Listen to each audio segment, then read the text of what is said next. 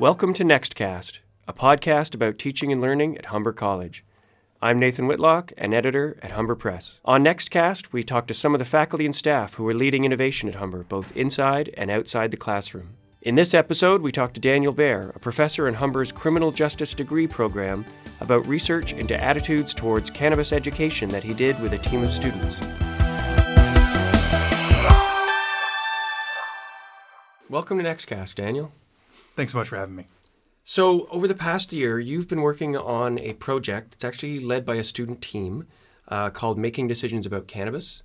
We have a great Q&A with you about this project in our upcoming issue of Next Magazine.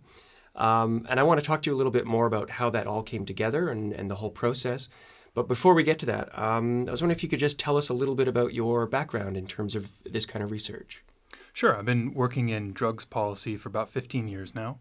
And I got into drugs policy for a couple of reasons, in part because I grew up in Los Angeles during really what was the height of the crack wars in the late 80s and early 90s. And, you know, back then drugs were always portrayed as this huge evil, and drug users were bad people and drug dealers were bad people. And it was a very, one-dimensional portrayal of the issue. And as I got older, I started to see the complexity of the situation and how socioeconomic factors came into play and how systematic trauma and all these other things informed why people got into drug use and drug dealing, and how systematic legal issues and economic issues forced people into selling drugs, and sort of seeing the bigger picture of it. And I realized it was one of those things where the rabbit hole just kept going and going, and it was at the nexus of all these other issues. So it was a great place to be if you wanted to study the world. And I've studied policing, I've studied medical cannabis issues, I've looked at incarceration-related issues. So it's been a great field to situate myself in, just to really have a way of examining all these different challenges in the world through the idea of drugs. This project that I mentioned that you've been doing over this past year, how did that come about? What was the sort of genesis of it? I'd been looking for a project to get involved with around the legalization of cannabis. We knew this was coming for a while since the Liberal government was elected. And, seeing the policy come to fruition through Bill C-45, seeing the task force before that developed some recommendations, I realized that one of the things that I didn't have a good grasp of was not what the best practices were in terms of, drug education for young people and things like that, but I didn't understand how young people were making the decisions about where and when and how to use cannabis. There'd been some research out there, but I felt like as a researcher, it was an area that I hadn't tackled before, that hadn't been tackled sufficiently from my mind, and it hadn't been tackled in a newly legalized framework. And so I thought it was a great opportunity to talk to young people about where they're getting their information about cannabis, to talk to them about how they decide, should I use a vaporizer, should I smoke a joint, things like this. What are the actual sources of information feeding that knowledge? Because that way we can create better evidence-informed education materials to use with them. And you clearly have been doing this kind of work for a long time, for a decade at least. But this project in particular was very much student-led. Yeah, so this project relied on 3 really outstanding research assistants who were tasked with leading the focus groups. And in a large research project, or really any big research project, you wouldn't necessarily have the research assistants lead the focus groups or lead the interviews, especially when they're undergraduates. But I was fortunate in that I think our program does a lot of good prep work for getting students ready to collect data. All the students in the CJ degree do a senior thesis project, and so they've all had research methods work, and they've done some of that work themselves. But letting them take the lead on this was necessary because we were talking to students, and it would be a touch awkward if the professor that they had potentially the last semester was the one answering the questions. And so having these young women lead the focus groups really opened up the discussion, and I think provided a level of frankness and a level of connection that I wouldn't have been able necessarily to have. Students see themselves in the researcher, and I think they're a bit more willing to get into that sacred element a bit quicker and a bit more openly than if it's the professor sitting across the table from you. And are you able to give their names of these three young women who were? Yeah, of course. It's Simone Barnaby, Holly Winnan, and Vanessa Kay, and they're all criminal justice degree students. Simone and Vanessa are just about to graduate, and Holly's just about to start her 4th year. And I wonder, having them running these focus groups, which, as you say, is not the usual method or the usual process, I wonder if you learned something yourself from kind of delegating that responsibility and watching them do it and going back over that data that they brought in. Yeah, I mean, I really turned a lot over to them in a way that I have not in previous work. They did a lot of the literature review. They ran the focus groups. They led on the analysis and the development of the coding framework.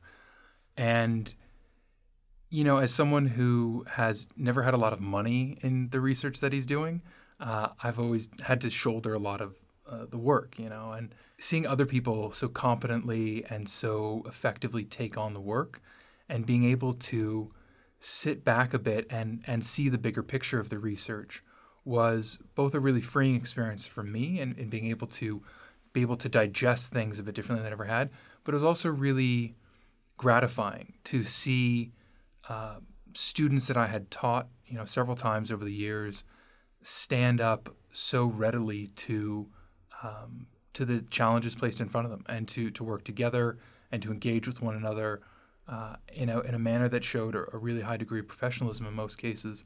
So it was really great as a teacher to see, oh wait, like they're actually doing the stuff outside of the classroom, quote unquote, that I wanted them to be able to do. And like it was very gratifying in that regard. It was almost like instant validation for your teaching, and instant. A bit, yeah. It sounds a bit self-centered when you put it like that, but it's we don't get to see our students when they go out into the field, whether for placements or once they graduate, and we hear back from some of them from time to time, or we hear back from employers at our PAC meetings. But to really have such a visible and clear indication of the quality of the work that they're capable of, really gratifying. What kind of advice would you give to other faculty, even here at Humber, who want to understand the topic a little more? The advice I would give to faculty is that this may seem like a public health issue or a drugs issue, but Deloitte has estimated that within a few years, this is going to be a $22 billion a year industry. And that's going to include tourism, it's going to include journalism, it's going to include public health issues, it's going to include many facets of our economy. And while only about 20-ish to 15% of adults are going to be consuming cannabis on any sort of regular basis, compared to about 80% plus who consume alcohol, we're still going to see a massive impact on our economy and a massive impact on the types of jobs that are available.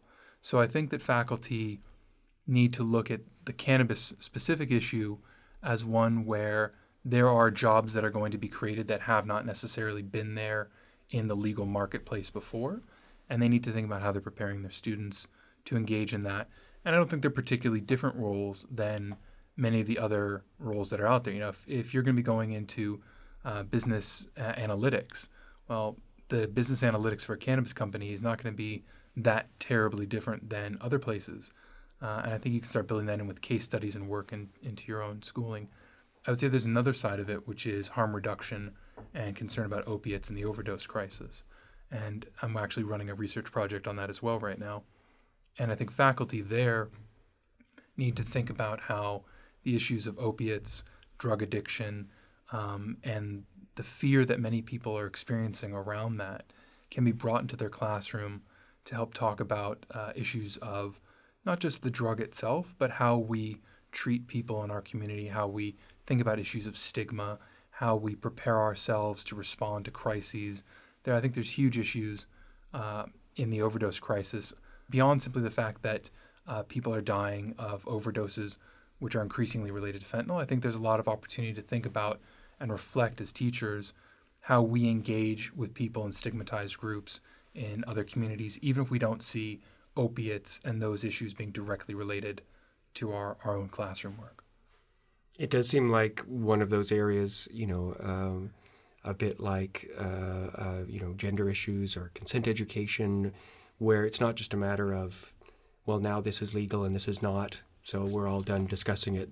It opens a whole new, universe of discussions and learning and opportunities, really. Exactly. Yeah, I think what we're seeing right now is, as I said earlier, massive societal shifts at very quick pace that we're not used to. I mean, as human society, we kind of, we've progressed quite a bit over the last few thousand years, but it's taken a long time. And the speed at which we're moving now requires that I think we as educators have to confront these challenging and emerging topics like the overdose epidemic in a way that maybe was seen to be outside of our wheelhouse. But it's really something we all need to be engaged with in order to make sure that students get that information before they encounter that issue in the world.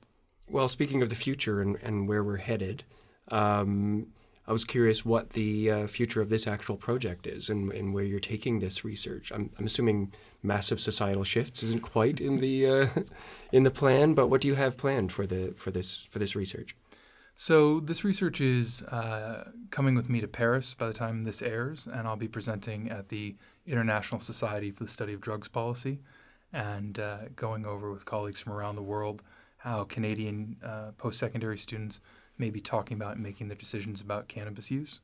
We're also going to be engaging with this idea with a report published for the school. We're hoping to do some publishing. And one of the key things we wanted to do was use this information to help inform some of the drugs education materials that are out there. So we've got some partnerships lined up that will allow us to help take this information and infuse it into drugs education material that will be used at colleges and universities across Canada. We'll also be presenting at Humber Showcase on June 6th. That's going to incorporate a bit of the research, but it's also going to be just a bit of my own work and analysis on what's happened since legalization. Last year I did a presentation just ahead of legalization, and people had tons of questions, really engaged, and we're hoping to sort of repeat that success again this year. Well, I hope you do, and thanks for letting us know what's going on with this. Thank you so much for being on the podcast. Thank you. It's been great.